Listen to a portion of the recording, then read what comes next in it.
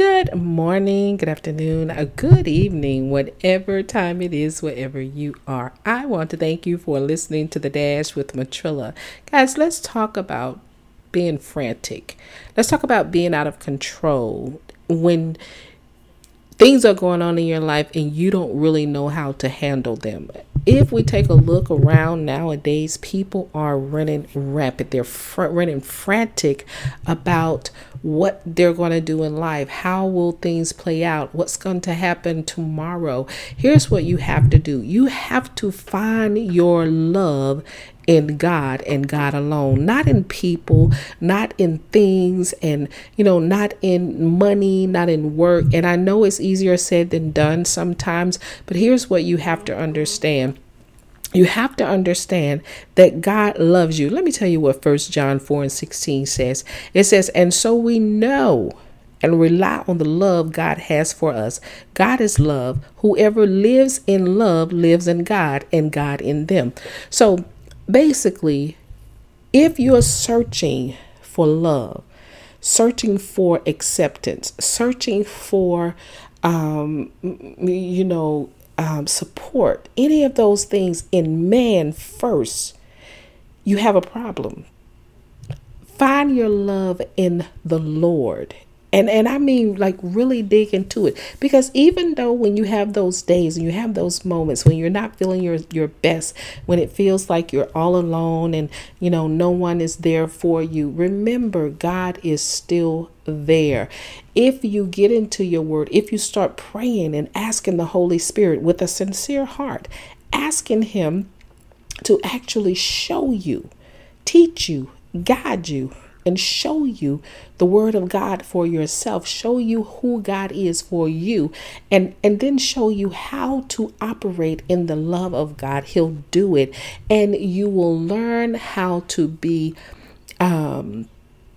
content with the love of God and without having to search for the acceptance of man. Once you learn and you feel and you understand what the love of God really is all about for you in your life, you will set aside man-made things. You'll set aside the things of the world. Not that we don't need the things of the world, water, food, a place to live, cars, jobs, family, and things like that. It's not that I'm not saying we don't need those things, but what I'm saying is if you put those things before God, then you run the risk of falling into depression. You fall into that loneliness, that brokenness. And that's not where God wants us to be. God, he gave us a heart to actually want to love him. There's something in us that draws us to him. And he actually put that within us.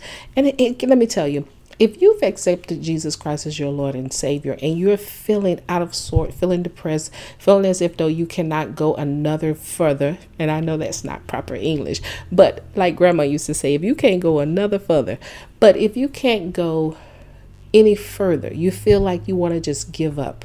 Here's what I'm going to tell you. I'm going to tell you to just hold on to the scripture I just read you, which was 1 John 4:16. Go back and read it for yourself. And then read up about God's love for you. Read up about how to get, how to stay close to God, how to hear him. And then trust that everything that you are asking him to do based on his love, that he will do it.